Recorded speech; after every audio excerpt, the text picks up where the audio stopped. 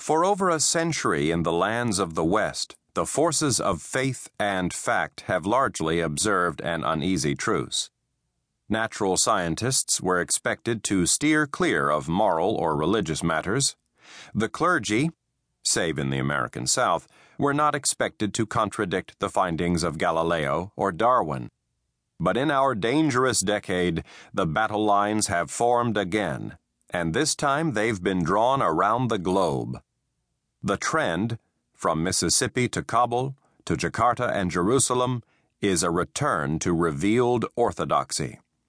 Galileo may have been pardoned by his church, common descent accepted by a saintly pope, but the ancient tide of animist belief is rising again.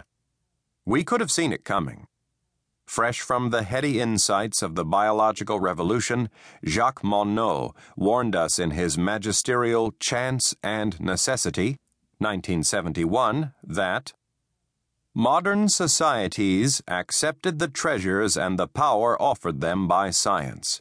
But they have not accepted, they have scarcely even heard its profounder message. A complete break with the animist tradition.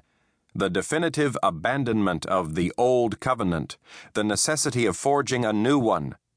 Armed with all the powers, enjoying all the riches they owe to science, our societies are still trying to live by and to teach systems of values already blasted at the root by science itself. Nowadays, in thrall to constituencies of unreason, zealots of all stripes are chipping away at evolutionary science. In our own country, creationism and intelligent design are now considered suitable topics for instruction in science, as if these notions were as testable as the perfect gas laws of Boyle, PV equals nRT, or the Hardy-Weinberg equation, P2 plus 2PQ plus Q2 equals 1 of population genetics. In the new spirit of endarkenment, we ought not to be surprised that the Bishop of Vienna warned us against Jacques Monod.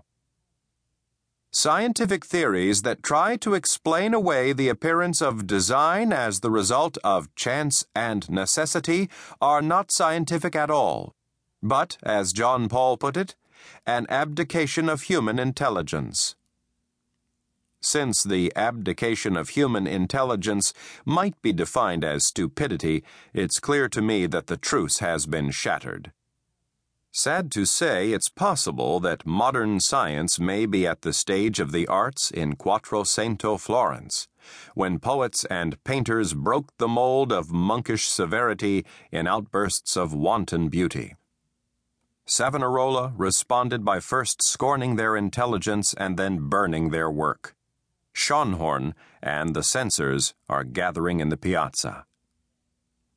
So, for prelates and presidents, let's spell out the facts of evolution ever since Darwin.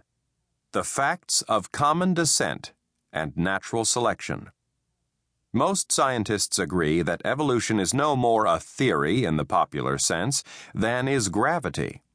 Evolution is based on a collection of facts that, like gravity, challenge biblical notions of the nature of the universe and our very selves. The National Academy report on evolution and creationism reminds us that, in science, theories do not turn into facts through the accumulation of evidence. Rather, theories are the endpoints of science. The theory of evolution is based on 6 sets of facts that contradict any number of sectarian scriptures, and those facts alone should dictate what is taught as science in our schools. 1. The Earth is about 4 billion years old. 2.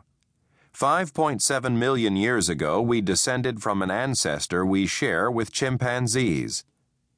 3. Homo erectus, our immediate ancestor, is anywhere from 1.8 to 0.3 million years old, and people more or less like us, Homo sapiens, arose in Africa 100,000 years ago. 4. The fossil evidence for these observations has been validated by newer techniques of molecular biology capped by the Human Genome Project. 5. Natural selection of random mutants in portions of the genome that may or not be hotspots accounts for the emergence of new strains of viruses, influenza, HIV, microbes, and tumors. Natural selection and survival of the fittest have been demonstrated for the resistance of bacteria to antibiotics, of plants to herbicides, and of tumor cells to chemotherapy. 6. Natural selection is the basis of immunity.